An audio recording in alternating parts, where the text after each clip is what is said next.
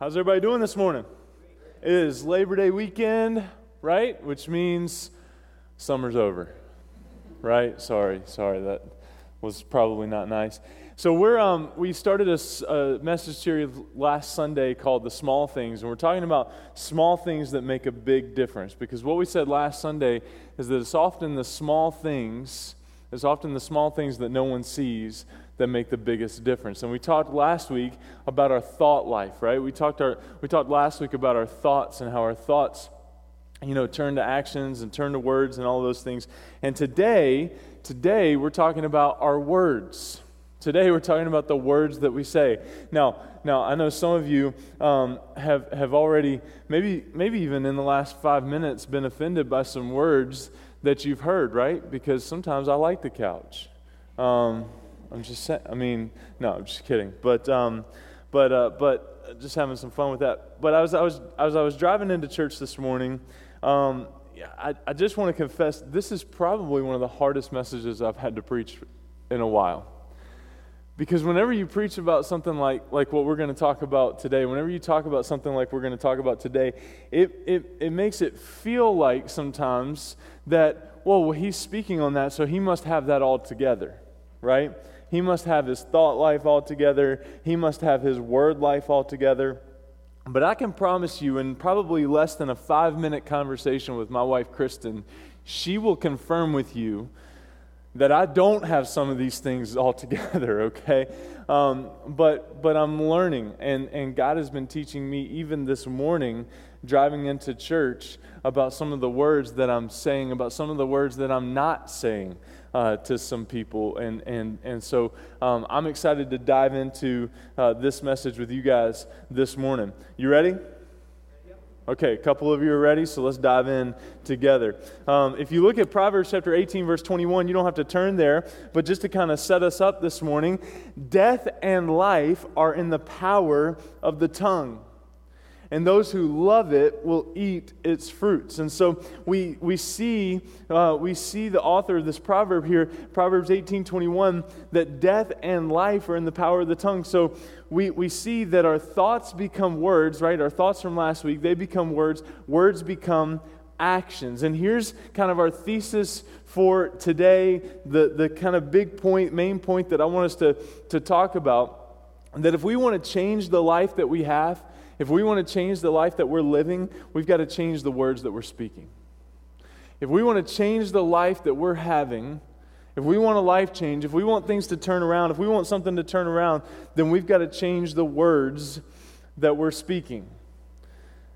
If we want to change the life that we're having, if we want to shift in our marriage, if we want to shift in our parenting relationship, if we want to shift at our workplace, if we want to shift here or there, then we've got to change some of the words that we're speaking, because small changes in the words that we speak can make a big difference in the life that we live.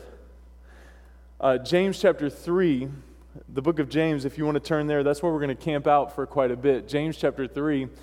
Just some fun facts for you about the book of James. I love the book of James.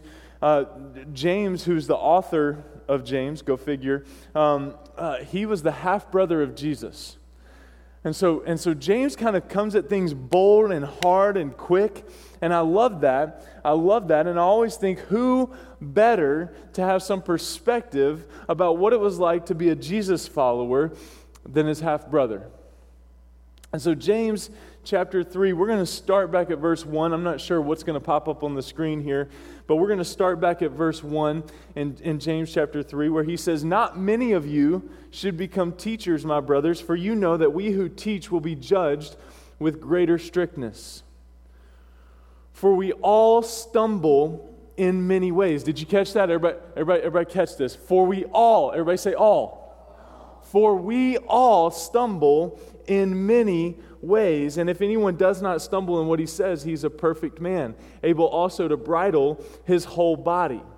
If we put bits into the mouth of horses so that they obey us, we guide their whole bodies as well. Look at the ships also. Though they are so large and are driven by strong winds, they are guided by a very small rudder wherever the will of the pilot directs. So also the tongue is a small member, yet it boasts of great things. I love the pictures that James gives us here. He gives us two pictures here, and he even gives us another one as we continue reading in just a moment.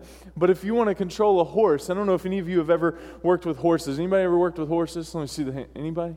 Okay, a couple of you. I worked with horses when I was younger, and my mom used to always tell me when my alarm would go off, and I would go off to clean stalls. If you don't know what cleaning a stall entails, we can't talk about it right now.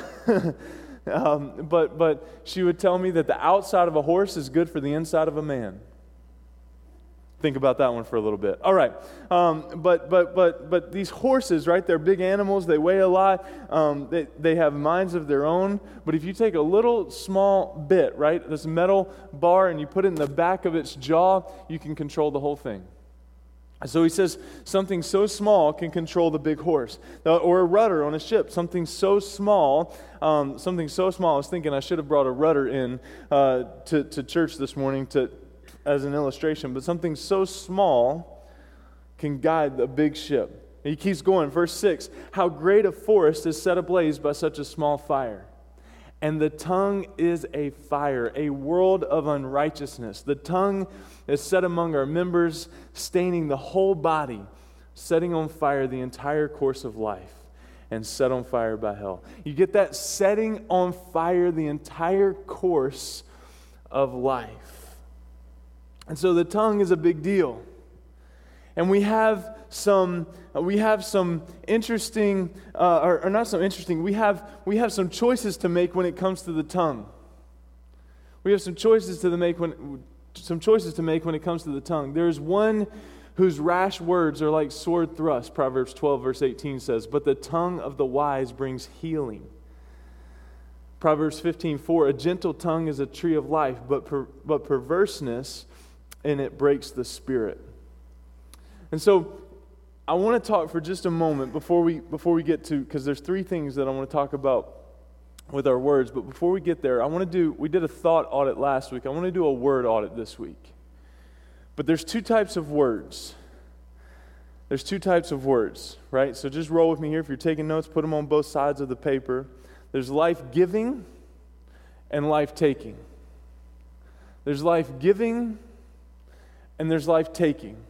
And so there's life-giving words like I believe in you, I'm proud of you, I couldn't love you more, you're amazing, you knocked it out of the park, I would marry you all over again.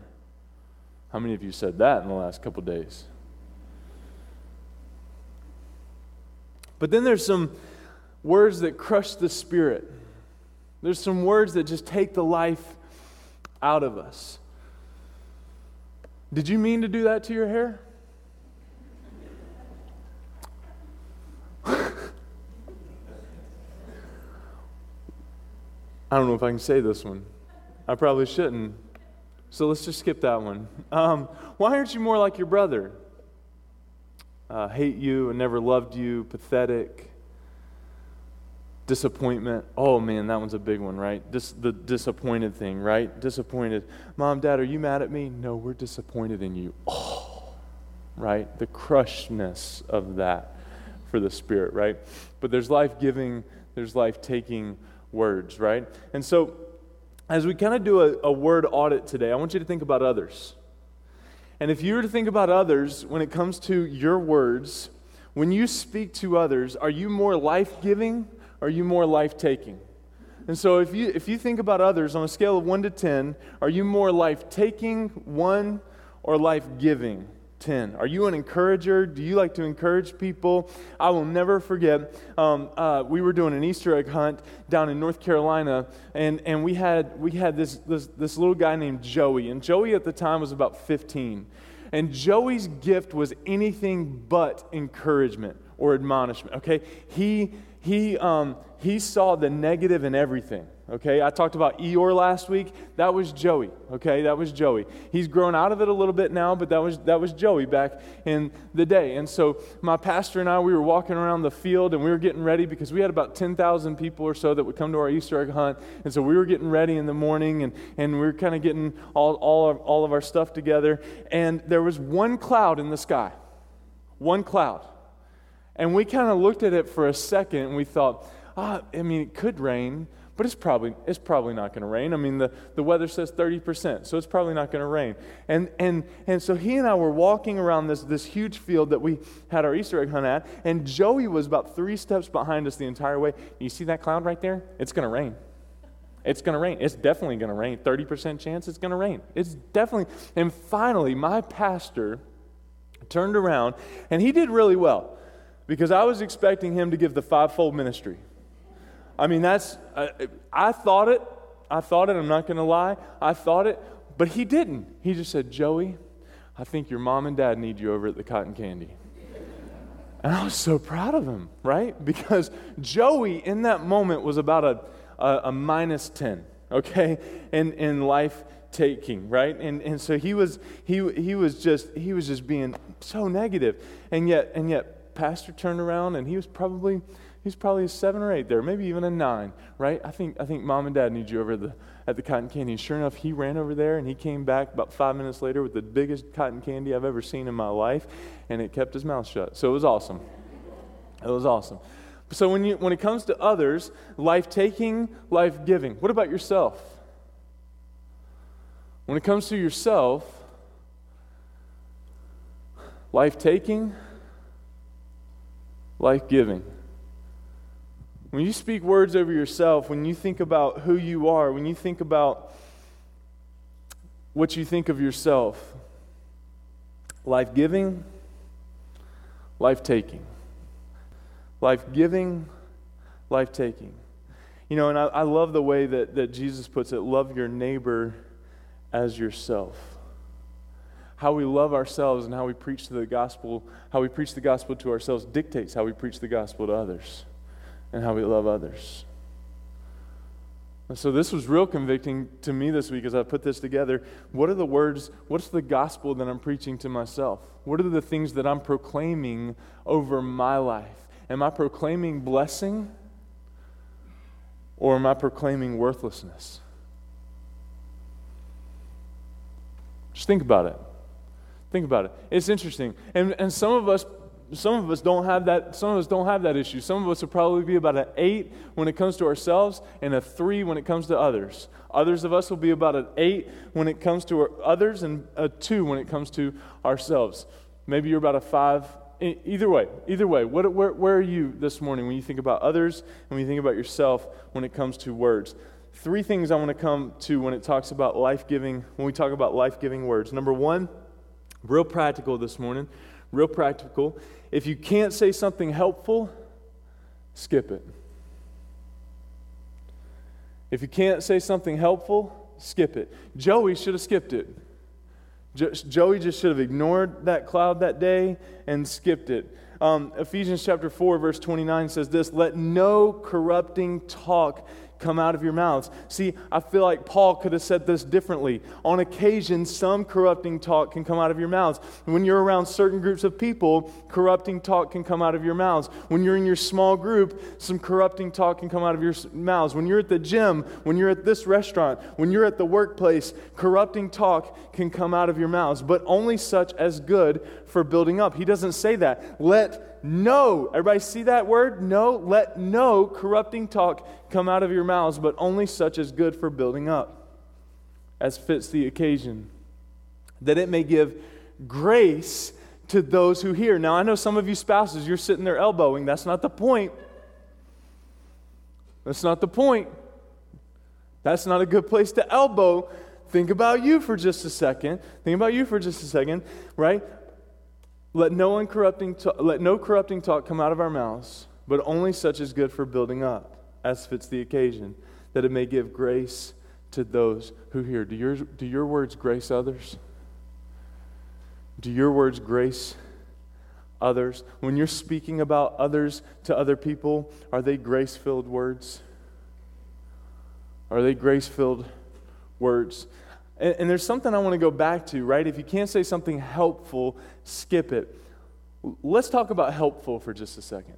Can we talk about helpful for just a second? Because I think we all may have a little bit of a different definition when it comes to helpful. A couple things I want to talk about when it comes to helpful. Number 1, how do I know if it's helpful?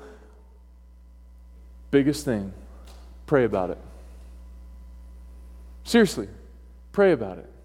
Okay, well, I'm seeing this in someone's life, and I think I may have a solution. I dealt with that a few years ago, and this is the way I came out of it. I may have a solution, and so maybe I'll share that with this person, right? I need to spend some time in prayer about that. God, would you have me share that? Would you have me share that in this time? And so if I think it's helpful, great. But it doesn't matter if I think it's helpful. Does God need me to do that? Has God placed me in the position? Has God given me the platform to share with that person what I think is helpful? But if I can't say something helpful, then I just need to skip it. If you can't say something helpful in the situation, skip it. Secondly, when it comes to helpful, it's not always what you say, it's how you say it. Right? It's not always what you say, it's how you say it. What you say may be completely helpful, but how you said it was the opposite of helpful. Right? Anybody married have any experience with this? Or am I the only one? I could tell you story after story after story, but Kristen's not here to defend herself this morning, so I'm just going to leave him alone, okay? I'm just going to leave him alone. She's going to probably listen to this message, and I want to, if it's that won't be helpful for me, okay? I like my bed. The couch isn't as comfortable, and so I'm just going to leave that one alone. But I sat with some folks a few weeks ago in a marriage seminar, and I was just there to learn and kind of soak some things in, and this couple did a phenomenal job with this marriage seminar. They go around to Chick-fil-A. Has anybody ever heard of the Christian Chicken? Chick-fil-A? Okay, a couple of you from the South, bless your hearts. Okay, I have a problem with Christian Chicken, Chick-fil-A. They build your tithe into the price of the chicken. Like, it's just an overpriced. Anyway, okay, keep going. Sorry. Whoop, back. All right. But they go around to Chick-fil-A corporate offices, and Chick-fil-A offers like these marriage seminars to all their franchise owners and different things like that, and so they speak. And one of the things that they said, and the way that we communicate with our spouses, that I think rolls over into the way that we communicate with others just in general, is this: that our vocabulary reflects our intellect, but our tone reflects our heart. The words we say, the words we choose to say, because some of us can say some really big, impressive, pointed words, right? That reflects our intellect. But our tone and how we're saying it and how we're communicating and how things are coming across, that reflects the heart. Now, I don't know about you, but that stings a little bit. But if we can't say something helpful, which includes the tone in which we're saying it, then we ought to skip it. And here's the deal. Here's the issue. Some of you are sitting in this room, yeah, but I can't skip it, because the quicker we can get past it, the quicker it gets resolved. Amen. I am right with you. That is me. I am a let's deal with this right now so that we can get it out of the way. We can't skip it. Let's just say the way that we feel. Let's say the things that we need to say. Let's pull a John Mayer. Let's get on the other side of it, and then let's move on with life. Right? But that's not always the best way. Because if we take a minute, we get our heart right, we can come back into the situation, we can plug back in and think about how to say what we need to say in the right tone, out of the right heart, in a way that's helpful. If you can't say something helpful, skip it. Number 2, all right, here's where this is going to get fun. Everybody okay? All right, good. If you think something good, speak it.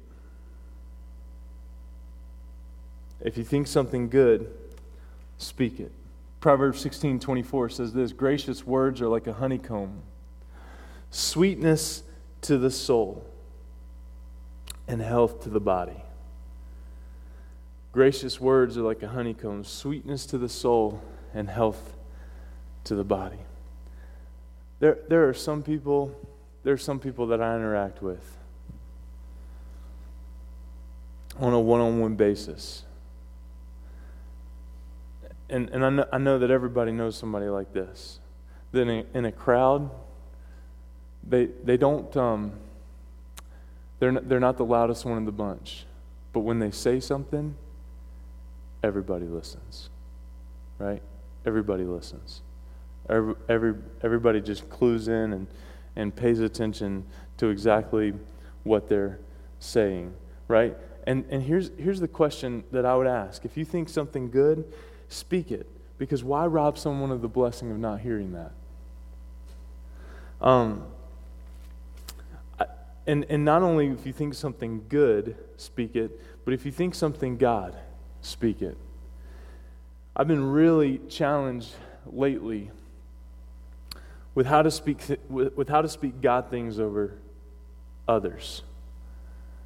And this kind of came by surprise. It kind of hit me by surprise as I was recently spending a lot of time with some younger boys. And it was about 3 or 4 boys, and we were sitting around a circle.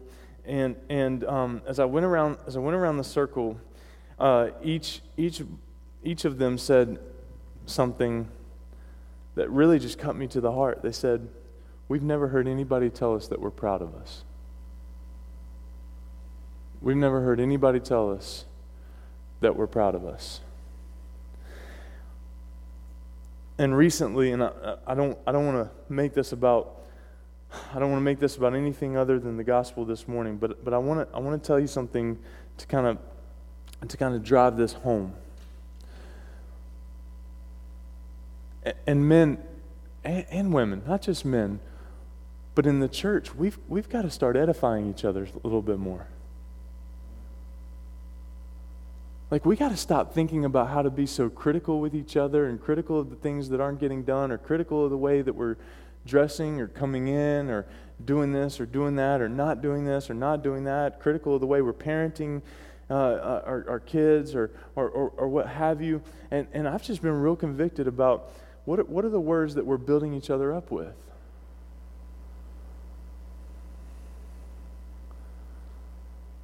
As I was talking with a dear friend the other day, and he lost his dad about 2 months before I lost my dad. And if I could go back, he asked me this last weekend. He said, he asked me a question out of the blue. He said, if you could hear your dad tell you anything, what would it be? If you could hear, and I actually said this at our men's retreat back in September, October, when I was hanging out with our guys. I said, man, if I could hear anything, I'd just love to hear that my dad's proud of me. I would just love to hear that. I would give anything to hear my dad tell me that he's proud of me. Right, guys? I mean, don't we live for that? Don't we live, fellas, to just make our dad proud? Like, that's it, right? And so we talked some more, and we kept thinking, and then I immediately jumped back to those boys that I was sitting around in a circle with, and I thought, man,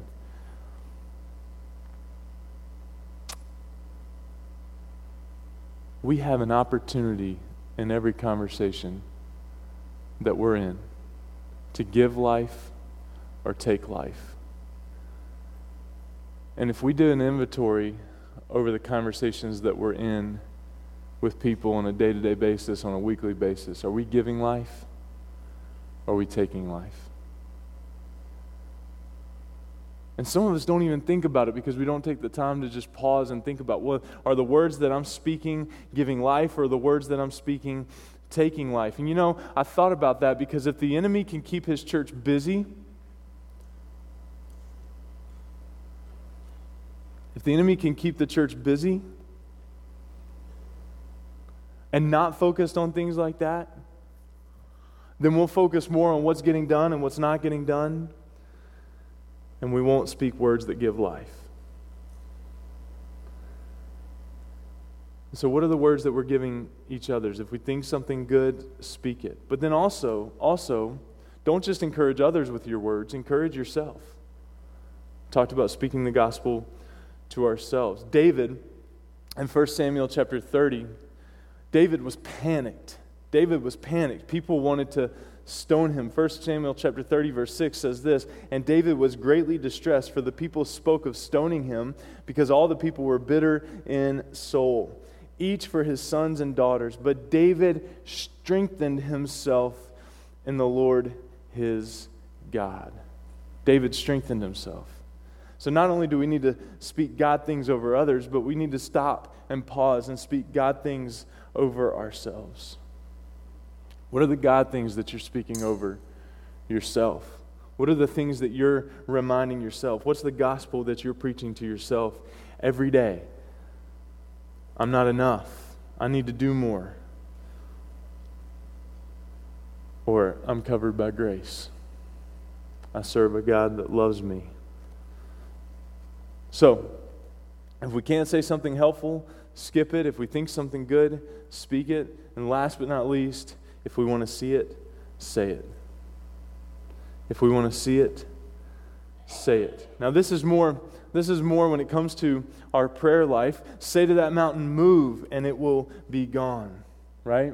If we want to see it, say it. What about the sun stand still prayer? God, would you make the sun stand still? And God made the sun stand still. So my question for you this morning is, if you could say one statement. We talked about one thought that we were going to meditate on last week, and hopefully you thought and meditated on that thought. But one statement.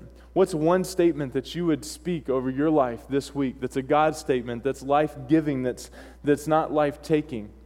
And if you were to take one statement, my one statement would be, I'll do my best to enter his rest. Or Christ in me, we sang about this earlier, Christ in me is stronger than the appetites in me. That God is stronger in me than the pull to this or the pull to that. What would be your one statement this morning? Because if we want to change the life we live, then we'll change the words that we speak. Matthew chapter 12, verses 36 and 37 says this, But I tell you that everyone will give an account on the day of judgment for every empty word they've spoken. For by your words you will be acquitted, and by your words you will be condemned. I hesitate bringing this up, and it's been affecting me a lot over the last few days. The chances are you've seen this on social media or you've seen this in different places, but last weekend out in Southern California, a pastor who's younger than I am, with a wife and 3 kids on a Friday night, tried to take his own life. He wasn't successful. He was rushed to the hospital, put on intensive care, and Saturday night they lost him. And the articles say that he was battling depression. He was battling some anxiety. And I'm not minimizing those things in this message. Those things are real. And I've said from this pulpit before that the church stinks in how we handle mental health as believers. We just think it's something that we can't touch, and we're quick to. Anyway, I'm not getting into that conversation. Okay, that's very real. That's very real. But there's a letter that came out a couple days ago that his wife wrote 3 days after her husband died at 32 years old. 3 kids, under 10. Heartbreaking, gut-wrenching.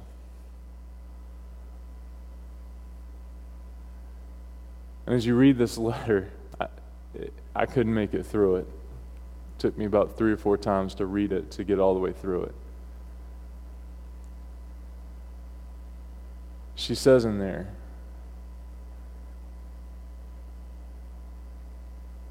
I wish I could say this to you. I wish I could speak this to you. I wish I would have prayed over you more. I wish I would have told you I appreciated you more. I wish I would have done this. I wish I would have done that. I wish I would have done this. I wish I would have done that. She said, I wish you would have had someone that was a spiritual father to speak some of those things over you.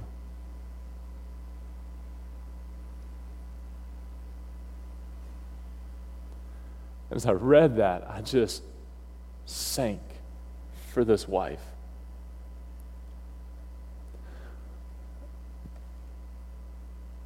But as I read that, I also sank for my brother.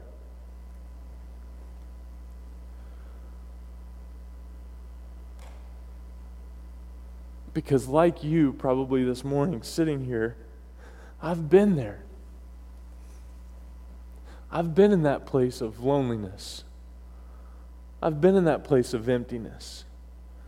And listen, I don't want a bunch of text messages today telling me, oh, I'm so proud of you, I'm so thankful for you, you're the best pastor ever, because I don't want you to lie. Okay? Because we all know that that's not true. Okay? So I'm not saying this for me, but I've been in that place. And chances are you've been in that place where all you hear, where all we hear, and all we experience is the negativity and the crap and the criticisms and the stuff of life. And we just beg, would somebody just take us out to coffee and tell us about how awesome the Red Sox are? Like, I've been without TV for like 3.5 weeks or so. I have no idea how the Red Sox are doing. I hear they're tanking now. Somebody was telling me over the weekend how they're tanking. But I would just love to just go out to coffee and let's talk about butterflies. Those are happy things, right? I mean, let's just talk about that.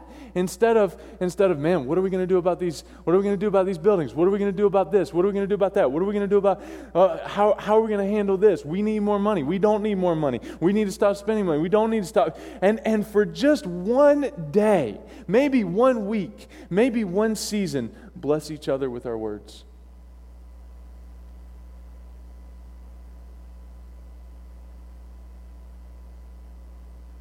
Or preface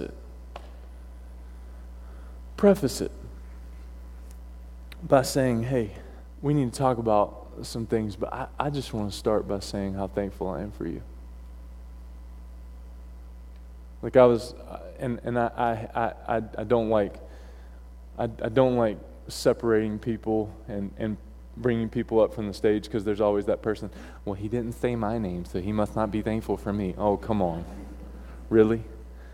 But as I was praying with the worship team earlier, I thought on the way to church this morning, man, Dave and Kristen Champa have been here since day one of me getting here. Turners, you're pretty close behind them. 7.5 years they've put up with me. They should have left 5 years ago. All of them. They had every reason to, but they didn't. And man, I'm thankful. I don't tell the Turners I'm thankful enough for them, mostly because Tom wouldn't care. But Chris would. So Chris, I'm thankful for you. Tom.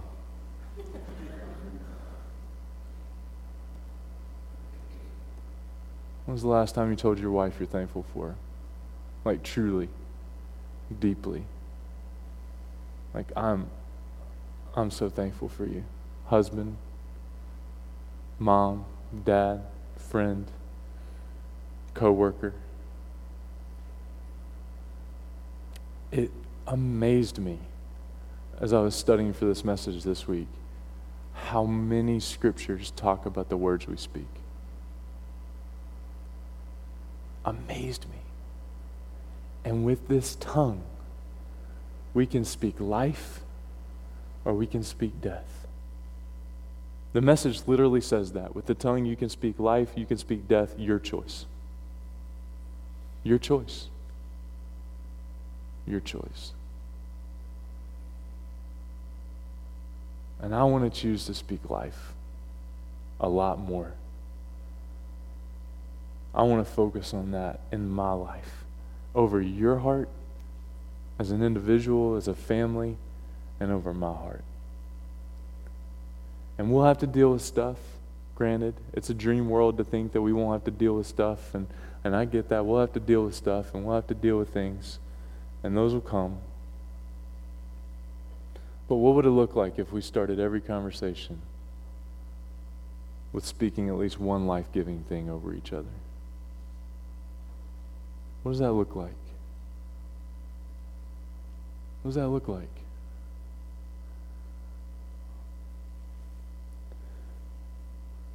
Because you never know what the person you're talking to is coming out of.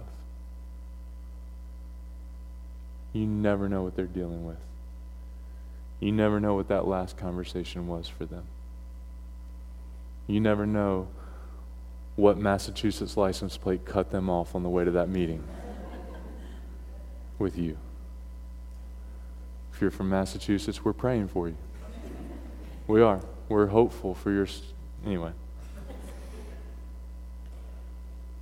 We don't know. God does. And that's why it's so important that we walk into every meeting, every conversation, with any person we're talking to, checking our heart. Because we all have words, but our tone reflects our heart.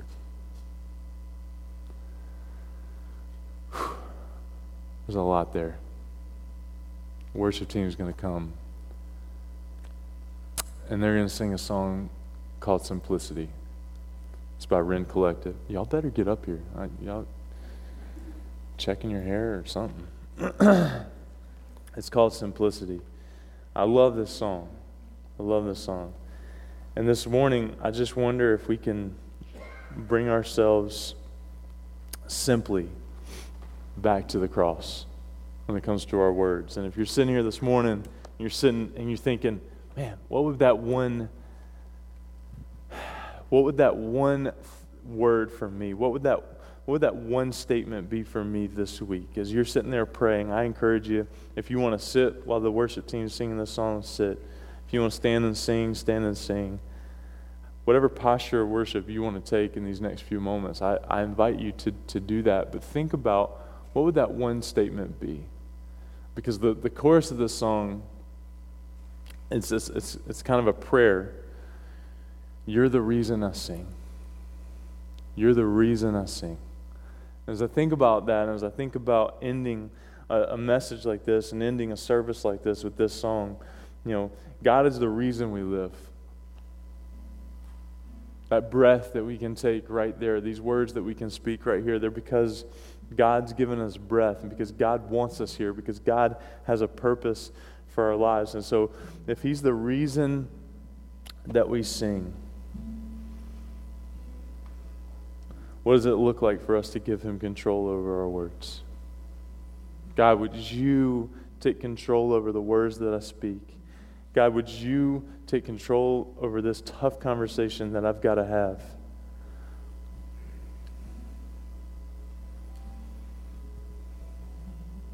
And so, God, this morning,